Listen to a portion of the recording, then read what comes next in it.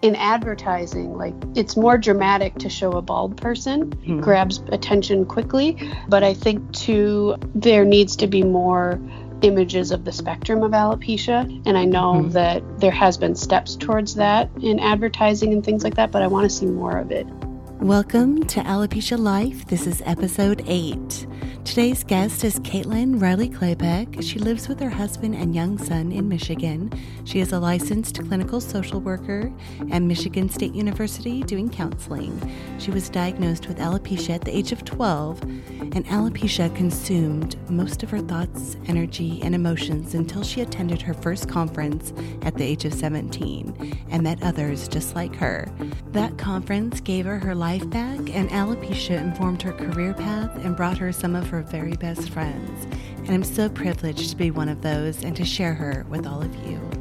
This is Alopecia Life with your host, Deanne Graham. You'll hear interviews with specialists in their field and parents who are helping their child move through life while living with alopecia areata, along with conversations with alopecia rock stars who are making a difference. Alopecia Life is here to provide you with support, accurate information, inspiring stories, and life hacks to help you navigate the world of hair loss. Whether you've just been diagnosed or have had it for ages, Alopecia Life has been created to share all the information you may want or need to do alopecia your way. Thank you so much for being here today with us. Just really excited to have you here to share your experience as a professional and with someone who is living with alopecia. Yeah, I'm very happy to be here. Thank you for having me. You're welcome. So when I met you ages ago, back in, when was it, 2011, somewhere around then? 2009. 2009, okay. You were in school and you were studying in your undergrad and grad work. You did qualitative research about alopecia and how it affects us, for those of us, and how really mental health is such a huge part of alopecia. We're talking about the medical pieces of it, but there's also the mental piece of it. And a little bit of what you did was discuss our experience with our clinicians, with our doctors, and wanted some feedback and concerns to that to kind of bridge that gap between patient and doctors. So would you like to share a little bit about that with us? Sure. I can share first about my undergraduate research, which when trying to decide on what I wanted to write about, I couldn't think of anything that I was more passionate about than alopecia.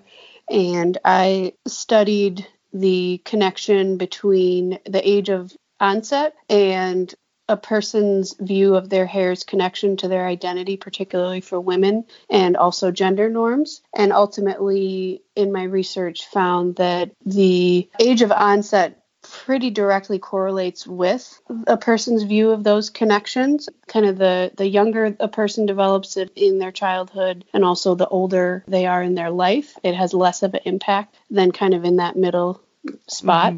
And explored different themes that came out of that, like going bald in public and dating and grief and loss and those types of things. And then in my graduate research, I studied basically exploring the needs of the alopecia community and how they're being addressed in the medical field. And I interviewed both people that had alopecia as well as dermatologists. And I think one thing that emerged from that is just the huge amount of misinformation that can be out there, or lack of information that providers are sometimes not giving to their patients. And someone can leave the office just feeling totally lost and kind of in a very emotionally raw place, feeling really a lack of support. So coordinating efforts to be more consistent in what we provide to individuals that are diagnosed with alopecia so that they can have the best support and resources that they need to take the next steps, whether they decide to do treatment or not. Right. Did you find that the misinformation was really more about resources, or was it about cures and things like that? Or it was more about the course of the illness. Some people were told it'll grow back in a year, or, just different things that, as we know, as someone who has alopecia, the hardest thing about it can be the unpredictability of it. But just not necessarily being consistent in regards to this is what it is, this is what the course is, even if for each person it's different, but really explaining that. And some of that might also be speak to the emotional place of the person because you just want to make sense of it. And sometimes we can't. And that can be very frustrating. Right. And oftentimes when we go into a dermatologist's office, we've already seen one doctor and this is a referral. And so we're at our wit's end. At the same time, when we go in, we want answers, but we also are probably in a state, well, I know we are. We're in a place of, we want to know a cure. We want to know the longevity of it. You know, like you said, are we getting that consistent information? And depending on the physician you go to and their experience with it is going to affect those answers too. And I think that there definitely could be a general knowledge that is shared with everyone. And think that I know for a lot of clients that I work with and forums that I'm part of, they talk about, well, you know, my dermatologist said if I have 80% loss, that the chances of it coming back are 0 to none, you know? And so it's kind of a depressing thought, but it's not true. I mean, we have different things that affect our growth and loss hormones, you know, whatever those things may be. And I know even for you and I had regrowth at 14 doing nothing in my lifestyle change. And I know you have also had regrowth too. So sure. I did want to say one other thing about the medical field is that they, I don't want to generalize, but they're in the profession of fixing. And it's got to be really hard for them as a provider, a person with the knowledge of the human body and medicine and all of that there isn't always a clear answer. And so I wonder if some of that misinformation might also be them trying to just be able to provide something. And I think that mental health piece often gets overlooked because the focus is on the hair itself. And I think also, like, I would love to see some sort of resource packet that is consistent across the board, whether it's electronic or on paper, of, you know, here are the resources as far as support. Here are the resources as far as supplies, like, you know, medication assistance if you need that, or support for buying scarves or wigs if you need to or choose to do that. And also the mental health piece, because like you said, it can be depressing because it really rocks your world. But to go back to your other question, I developed alopecia at 12 and was losing a lot of hair and actually shaved the remainder that I had left my freshman year of high school. So I was like 14 in order to get a wig because I was at that point. And then I was bald. I always had a little patch kind of on top that I affectionately referred to as Mexico because it was shaped in that way. And then I think it was my sophomore year of college, I started to get regrowth, and that was without doing anything or taking anything. I did try treatments the first year that I had alopecia on my scalp, and the side effects were just not worth it to me in the long run, that I stopped that. And I appreciate that my parents let me make that decision for myself. I think that's a dynamic that it can get complicated when there's a parent and a child involved, and, you know, wanting to have the child's voice involved in their treatment plan when technically they're not an adult and able to make their own decisions. So I really appreciate that my parents, I said, I don't want to do this anymore. And they said, okay, that's fine. I've got a partial head of hair right now and some loss on my different parts of my body. And it just kind of, I just let it do its own thing. And what are your thoughts about that? I know you led an identity workshop at the National Alopecia Areata Foundation this summer, and you talked about hair loss and then regrowth and then that place of really being in limbo when your hair comes back, where you felt a real strong sense of community that you found with complete loss, and then having that regrowth. I think one thing that occurs throughout our journey with alopecia is grief and loss. Like when you're first diagnosed, you're grieving over, okay, this person that's looking at me in the mirror doesn't look like the way I've looked up to this point. And I think too, like with the position I'm in right now, I can sort of blend in or get away with, so to speak, looking quote unquote, and I say that in very large quotes, normal.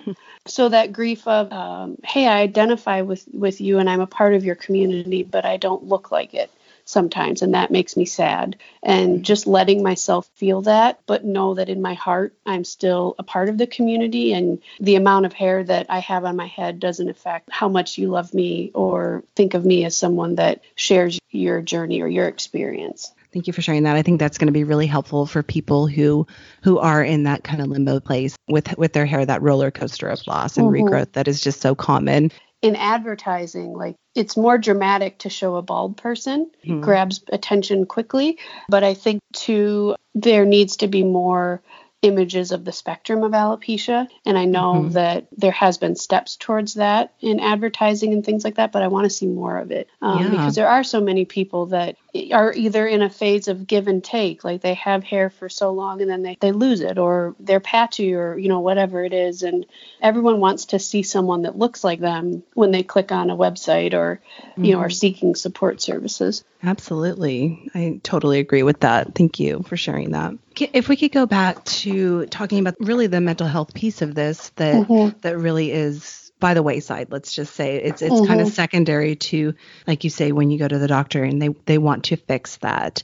And if you had something when you were first diagnosed and something that you talked about really having that information that could be effective in saying, okay, I know this is a lot of information during our appointment, and here you go. These are the resources. And what else would you like to have on there? I mean, as far as local support, you always want that. And then you kind of want something more national. What else would you like to see on that? Well, just one thought that comes to mind. I know that some doctors' offices, every appointment automatically do a depression screening. And I think that dermatologists could do that too.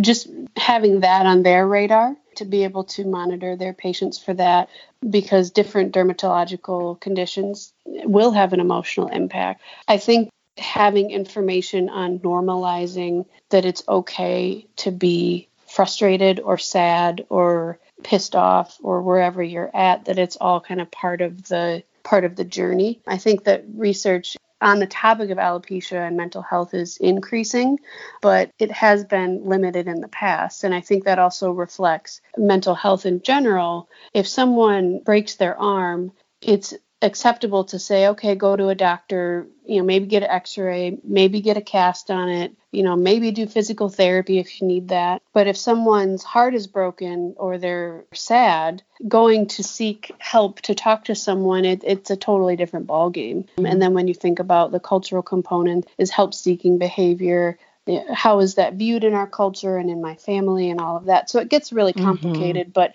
I guess to answer your question is to have information available that normalizes the emotional journey of alopecia and resources related to like depression and anxiety. Yeah, I love the idea that there's going to be access to things like that when they leave the office, because it's just so often that they can't get the help they need in that regard. So, yeah, thank you so much for talking about that, Caitlin. And can you tell us a little bit about how you chose your career path and if that relates to alopecia at all? Sure, it most definitely does. I had always been interested in psychology. I took a general psychology class in high school.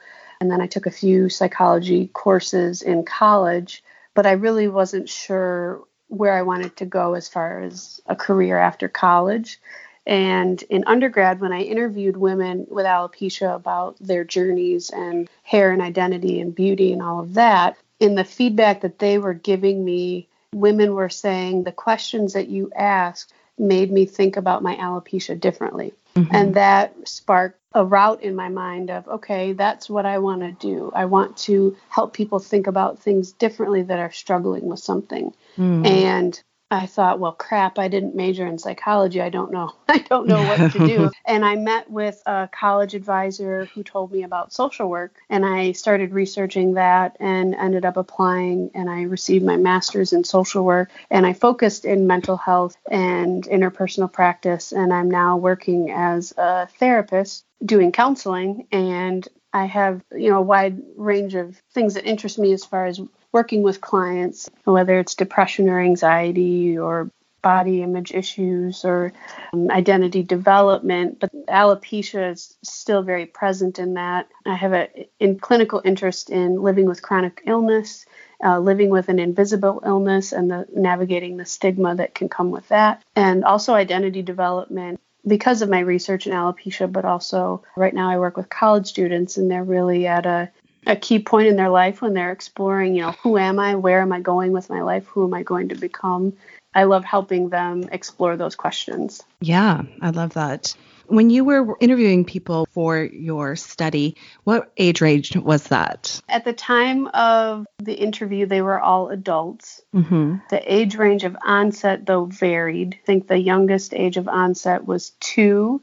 Mm-hmm. And I think the oldest, if my memory serves me right, was the person was in their 50s. Okay. And I think, if memory serves me right, I interviewed about 23, and their demographics varied as far as ethnicity. They were all adults at the time of their participation, because interviewing children can get a little more complicated with the process of parental consent and all of that. Right. Plus introducing ideas that they may not even be thinking about, right? Sure. I mean, that's kind of a big thing too. So, And did you find any real difference with the ethnicity piece of it? That is something that I think needs more exploration. One African-American participant did speak to the fact that she had some instances of feeling a lack of validation, because she said, in my community, it's normal or acceptable for women to wear wigs or weaves.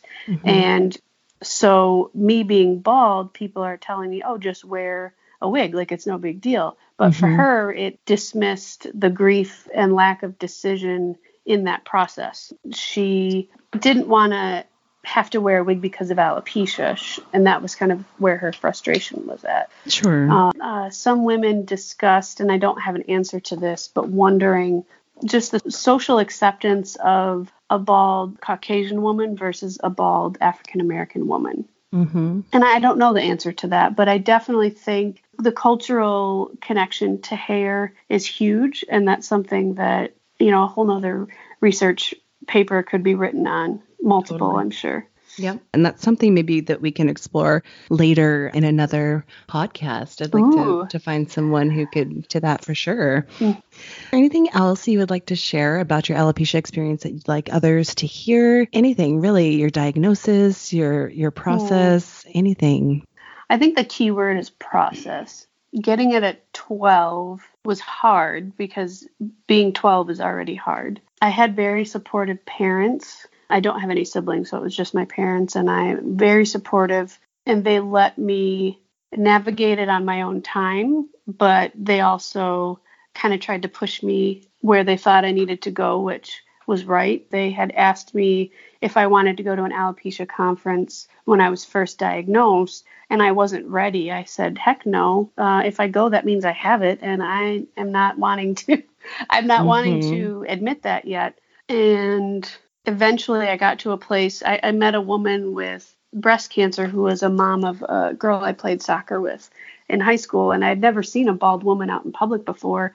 And even though the reason is different, it really empowered me, and I went to my first conference, and it was so liberating, because before that, alopecia had dictated so much of my energy and my time. Like, I wouldn't let anyone see me without my wig on, apart from my parents or my very, very close friends, and no pictures. If someone came over unexpected, I would hide in the closet, or one time I pretended I was asleep and put a pillow over my head because I didn't have time to get in the closet. I totally relate to that. Yeah, I went to a sleepover and I slept in my wig, and it was horrible. So to realize I didn't have to do any of that, I almost felt like I was apologizing for my alopecia, like, oh, I'm sorry, I have this thing, I'm sorry. But got to a point where I'm like, okay, I have this thing, but I don't have to let it run my life. It's okay I stopped wearing wigs, and after that, and I was a better athlete and just more free, more myself. And I was actually, my high school was very supportive. I went to a small school, and I gave a speech about courage in front of the welcoming assembly that my senior year. And then I was elected homecoming queen, which was amazing, very surreal, even just to think about it now. The teacher that was kind of organizing it went and bought a special crown for my head, because normally they buy the ones that have the spikes for the hair. But she got me a special one that would go on my head, which was very sweet. And then the local newspaper found out about me, and they did an article on the front page, and people in the community that had alopecia were reaching out to me. So it was a really surreal time in my life. When I had underestimated the degree to which people would accept me, because I was struggling to accept myself. Then I feel like over time, as I've come into adulthood, that's become more in line. And like, I have a partial head of hair now, but I wear my hair up, and, you know, it is what it is. And people might assume it's a hairstyle. They might not, but all about convenience and comfort. Mm-hmm. So I think allowing people to take their journey at the pace that they need to, and meeting people that have it, like, I can't emphasize that enough. You and I have a deep unspoken connection that goes beyond words because we've been through it. I wouldn't trade anything for that. Yeah. Yeah. You're a new mom. You have a 1-year-old. Yes. And would you mind sharing kind of a little bit about your parents? You said they're very supportive, and especially with regards to your alopecia. As a parent now, do you want to maybe share your thoughts about what your understanding of what your parents went through when you were diagnosed? Oh, I can't even. It makes me want to cry. Spencer, we took him to the doctor, and he got some of his vaccines, and he was crying and I was crying, and it was, you know, you just want to fix it and make it better. So I can't even imagine. I remember there was one time, and it was kind of random. Like, my mom and I were watching TV in the basement. I was still in high school, and she just looked at me, and it was before I had kind of come out, so to speak. And I was still, like, you know, pretty upset about it. And she looked at me and just started crying and said, "I wish I could go through it for you. I'm sorry." And I was like, oh my God, like, where is this coming from? And, you know, as a teenager, I was like, this is awkward. Like, you know, I appreciate what you're saying, but now as a mom, I can imagine that pain. And, you know, it's I think parents need their own support, really. And I know, like, the Alopecia Conference, they have support groups for parents because it's a different journey, the person that has it versus the family member. Right. Alopecia is really all encompassing, right? Your support system either shrinks or gets larger. And as your parents are affected, your family members, your friends, your siblings, your partner, whatever it may be. So that's really also a very important piece to kind of acknowledge and say, you know, this is bigger than just a diagnosis. So. And there's this author, Drew Leder, wrote a book called The Absent Body. And it's about, his theory is that we don't operate in our day-to-day life being aware of our body until something is injured or something breaks. Kind of like you don't realize how much you use your thumb until you can't use it. And then it's really awkward. And I think the same thing applies to our identity, in that we don't realize how much our hair or the way that we look is a part of our understanding of ourselves as who we are. And grieving over that and exploring that is a part of the journey too. Absolutely. We'll put that reference in our show notes too. Hopefully the phone ringing in the background isn't really going to show, but if it does, it'll be just fun. It's just, it's life. It's life happening. Okay. So I think something that I am going to do with all the people I interview is ask about their favorite dessert. You and I are big dessert people. So tell me, what is your favorite dessert, Caitlin? This is really hard. I love food. I love dessert. It could be my every meal of the day. And then I think about, like, the really good food we eat when we're together because we're serious about our food. Just going back to basics, I love a really good gooey chocolate brownie with vanilla ice cream on top. With anything in the brownie? Do not, no nuts, don't taint it, just pure brownie with vanilla ice cream. I could eat that all day. Okay. And preferably the brownie is a little warm before you put the ice cream on top. Of course. Who would do it any other way? Awesome. Thank you so much for being with us today. And I know you've just provided us access to even more information, the things that we can ask for from our physicians and from our support systems. And I appreciate you. I think this is one of the ways to normalize alopecia and, you know, the journey that everyone goes on. Thank you for joining us today on episode 8 of Alopecia Life. I put the link for the book, The Absent Body by Dean Leder, that Caitlin mentioned, and I'll also post it on Facebook in my show notes. Thank you so much for being here today. We'll catch you next time. Thank you for listening. Join our Alopecia Life Facebook group and find out more information at headonlifecoaching.com. The information on this podcast is not intended to be a substitute for professional medical advice, diagnosis, or treatment, and is meant for general information purposes only. If you're enjoying these episodes and finding the tips helpful, please subscribe and leave a review on Apple Podcasts, Stitcher, Spotify, or wherever you listen to and download podcasts.